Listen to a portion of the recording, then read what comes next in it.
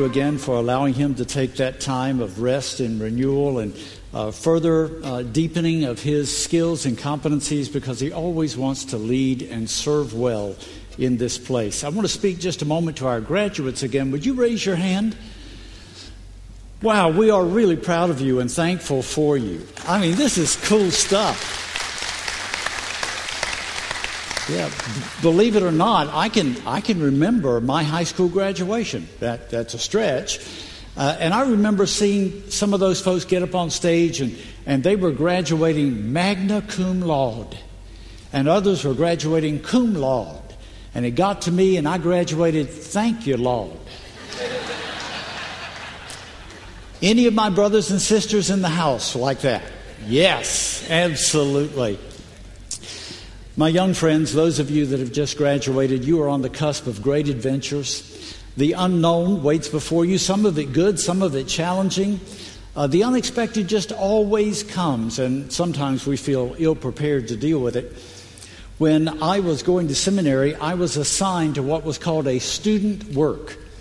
It allowed a seminary student to actually serve a church or churches while they were in school to give them practical experience and, quite honestly, a little bit of a paycheck to keep food on the table as you paid tuition and did these other things. I say only tongue-in-cheek that the bishop looked at me and said, a man of your ability should not be limited to just one church. So he gave me three little bitty churches. They were about 7 miles apart.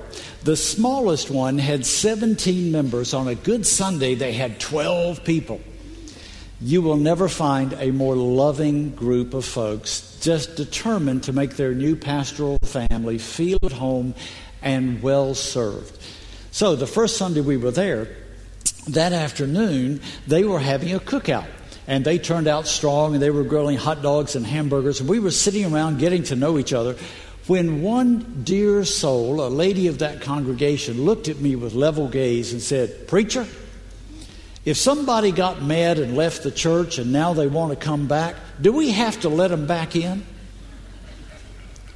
Now, that was not a question I expected or welcomed, particularly on the first day or forever, for that matter.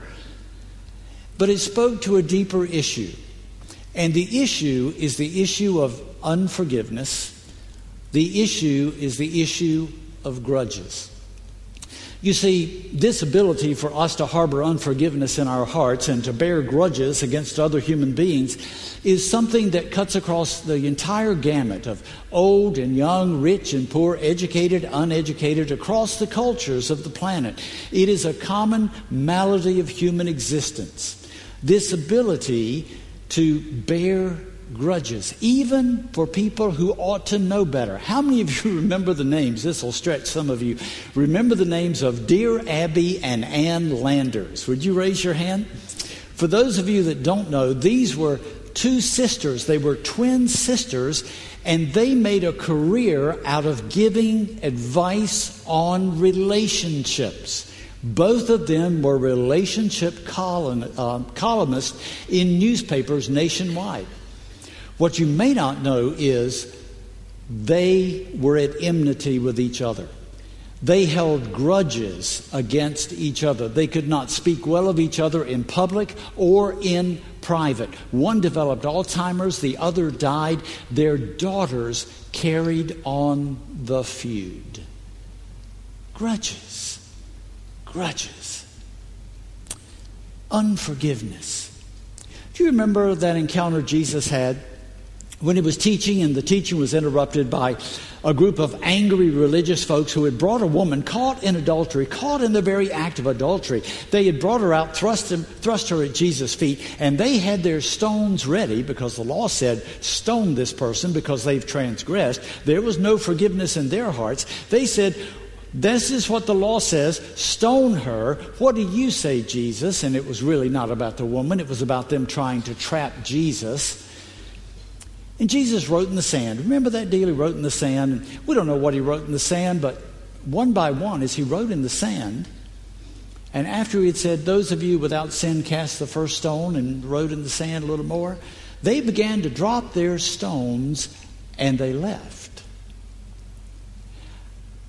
I wish I wish it were that easy to put down the stones of unforgiveness, the stones of grudges. You see, we bear our grudges well. They become almost a part of us. Sometimes they're small, sometimes they're large. We can start out with something like a grudgette. This is a grudgette. And we can carry a grudge. We can, nurse a grudge, which means we can nourish it. We can keep it close to us. We can cause it to grow until it gets this size or larger, and it's heavier and more dangerous and more difficult, and it begins to burden us and impact our relationships with others, ourselves, and even God. In the Old Testament, there's a story. It's a brief story about a fellow by the name of Lamech. Lamech is an interesting character. Lamech is a descendant of Cain. Do you remember Adam and Eve had Cain and Abel? You remember Cain was at enmity with his brother Abel. He held a grudge against him. He carried that grudge. He nurtured that grudge. Until at last, one day, it led him to a decisive action where he took his brother Abel's life. Cain killed Abel. And Cain was so afraid that somebody was going to take vengeance on him, so afraid that God said, I'm going to put a mark on you, Cain, and this mark will declare to anyone, if they take vengeance on you, I will repay them 7 times. Now remember that number 7. Lamech is a descendant of Cain. And it says of Lamech that he had 2 wives. It is the first time in recorded Scripture that we have an account of a man marrying 2 wives, contrary to what God's intention was, that was revealed in the Garden of Eden story of 1 man, 1 woman, husband and wife. Lamech has 2 wives. It is clear that someone has injured him. We don't know if it was intentional. We don't know how serious it was, but we know this. Lamech is carrying a grudge. And boy, does he grow that grudge. Until finally, one day, he kills the guy that offended him. Not only does he kill him, but he goes home and he brags to his wives. Listen to this. Genesis 4, verse 23. Lamech said to his wives, Ada and Zillah, listen to me, wives of Lamech. Hear my words. I have killed a man for wounding me, a young man for injuring me. If Cain is avenged 7 times, then Lamech 77 times. Not 7, but 77 times. You know what he's doing when he's bragging to his wives? He's saying, don't mess with me, because I will repay you, not 7, but 77 times. We do that sometimes. We do that. We build up this level of unforgiveness and we keep it growing. We hold this grudge. And it begins more of a controlling factor for us. Well, some of us say, well, what's that got to do with me? I didn't kill anybody, and I want you to know I'm glad of that. Thank you. But the truth is, there are other ways that we take life from people.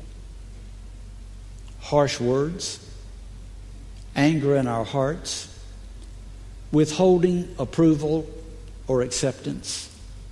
You know, sometimes husbands and wives get real good at this, We withhold affection. We withhold approval.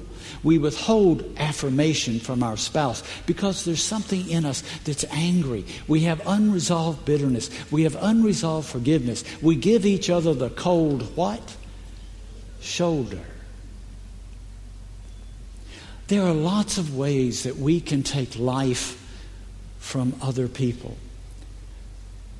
And it can brew bitterness in our hearts. The worst part is we begin to think that our feelings are justified. We can even feel a little self-righteous, a little superior. because we're carrying this kind of grudge. We feel superior to them because we're not the ones who offended them. They offended us. But then Jesus comes along and says, things have got to be different. There's got to be another way. I'm going to ask the scripture to be put on the screen that we're dealing with today. This is an occasion where Jesus has been teaching. Would you read this with me? Then Peter came to Jesus and asked, Lord, how many times shall I forgive my brother or sister who sins against me? Up to 7 times? Jesus answered, I tell you, not 7 times, but 77 times. Whoa. Now, friends, this is, to set the context, this is in a much larger, this is a small portion of a much larger portion of what Jesus is teaching on forgiveness and reconciliation. It's also important to note that scholars believe this is during a very important time during the Jewish religious year. This, they think, takes place during the 10 days of awe. Those are 10 days before the Jewish after the Jewish New Year, which is Rosh Hashanah, and Yom Kippur, which is the Day of Atonement.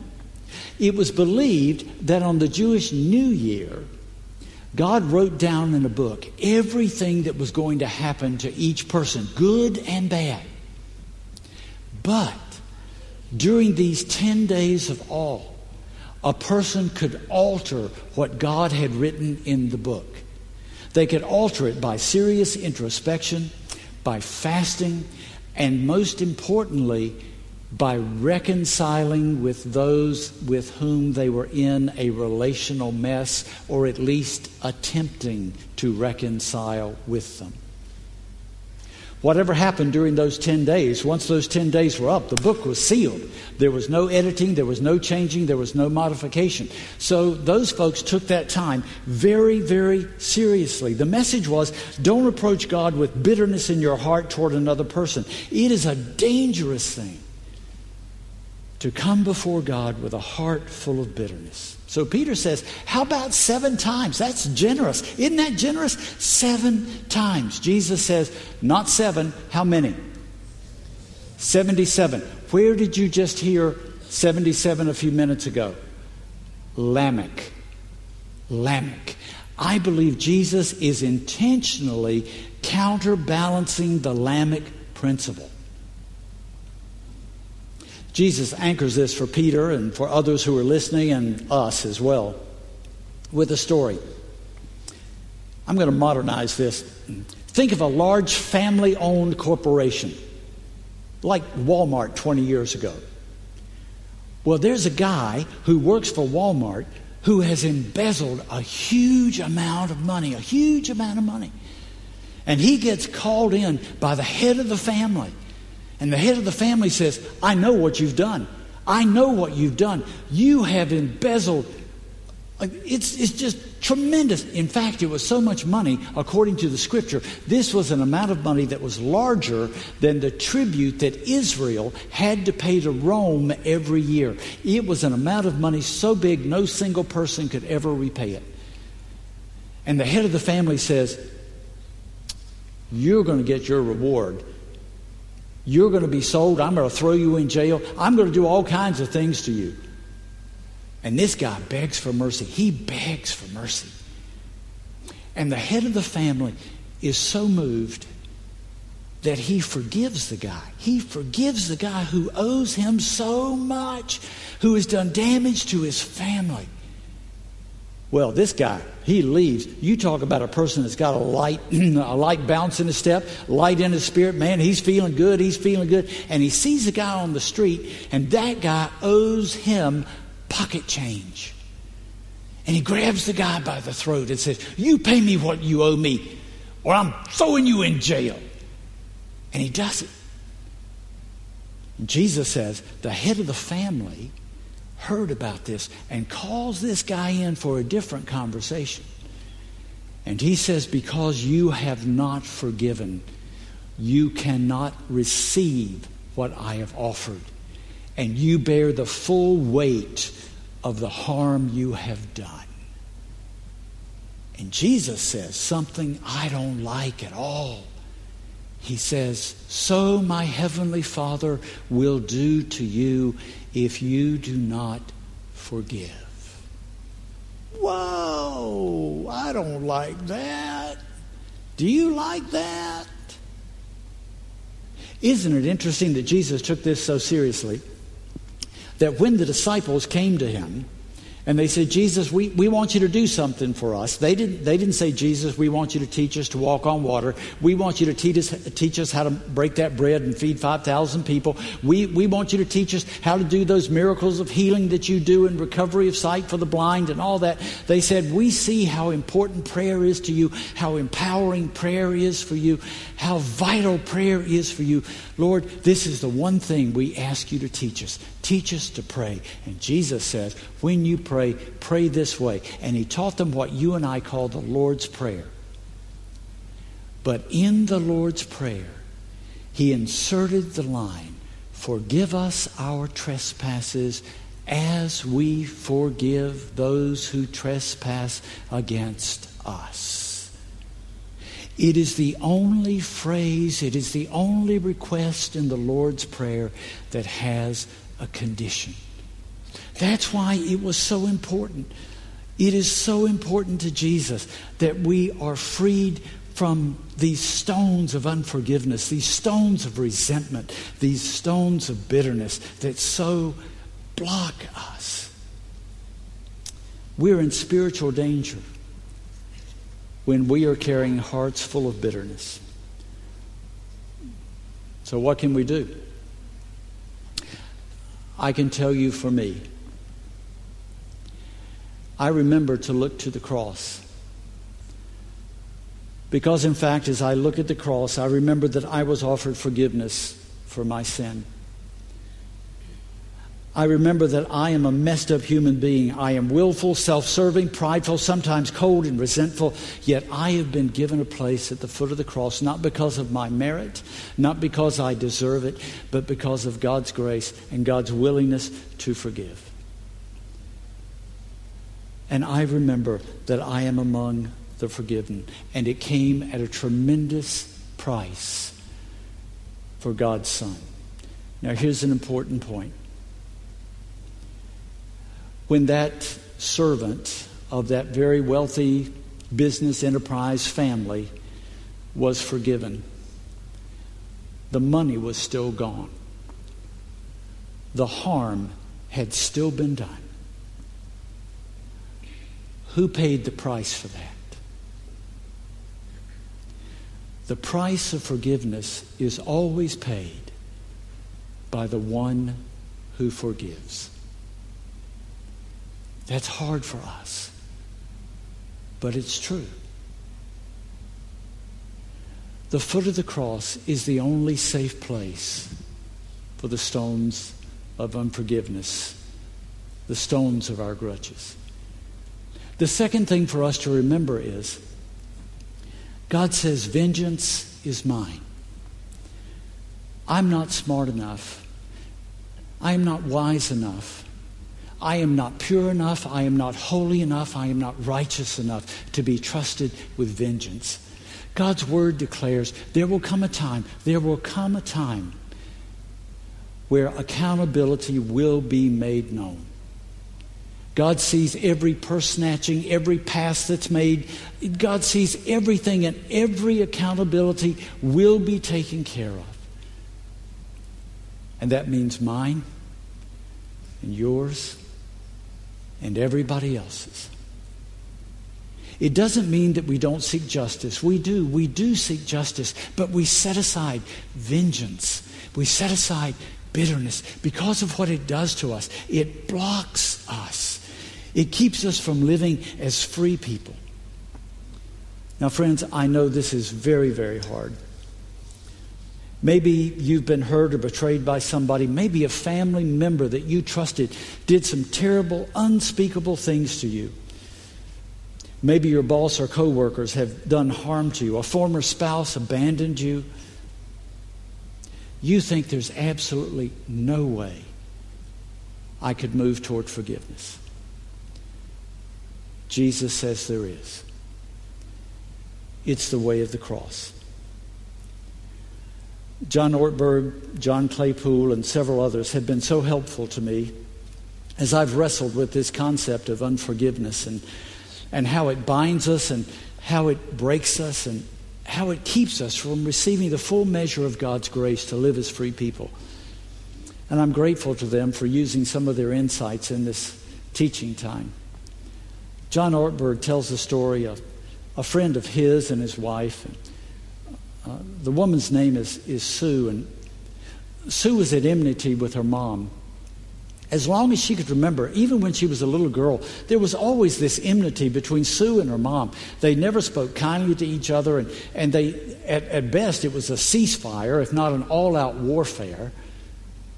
They never complimented. Sue could never remember a time her mother recognized anything she did in a positive way. And though Sue was a very, very lovely young lady, her mother never told her so.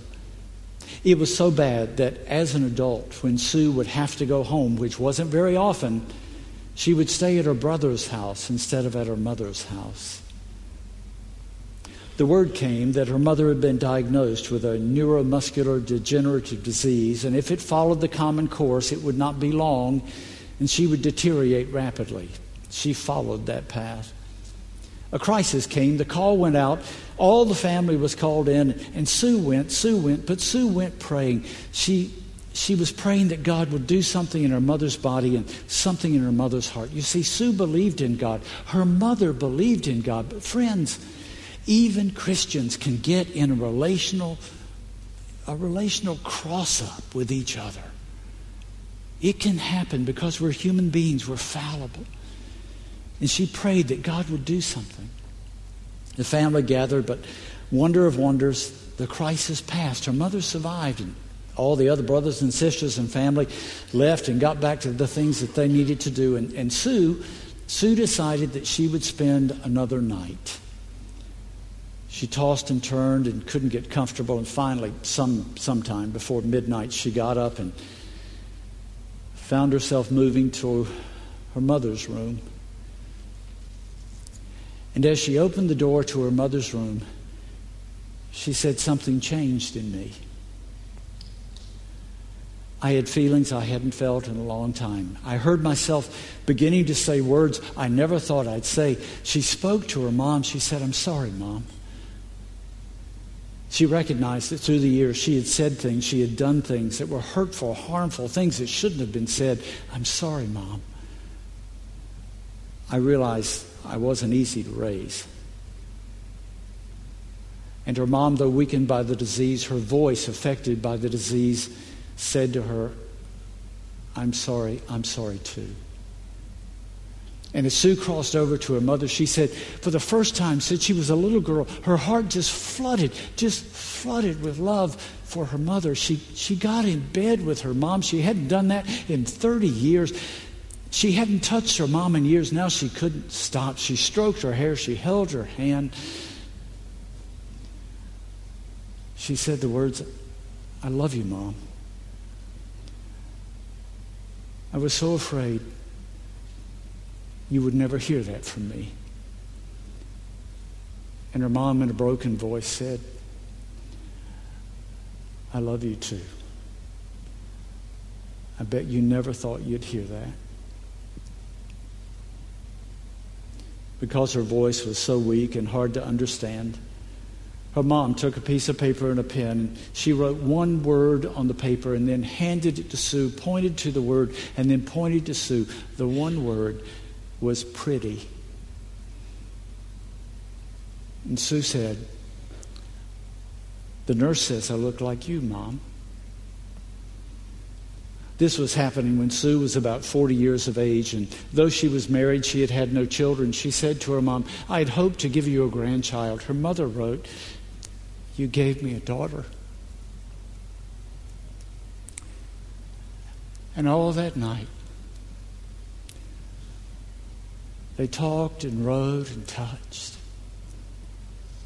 And it was her mom's last night, her mom's best night on earth.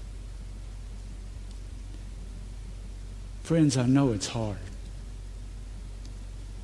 And you may have been hurt over a long period of time. It may take a lot of time. It may take a lot of work. It might take a skilled counselor to help you navigate those craggy, sharp edges. But it's worth it.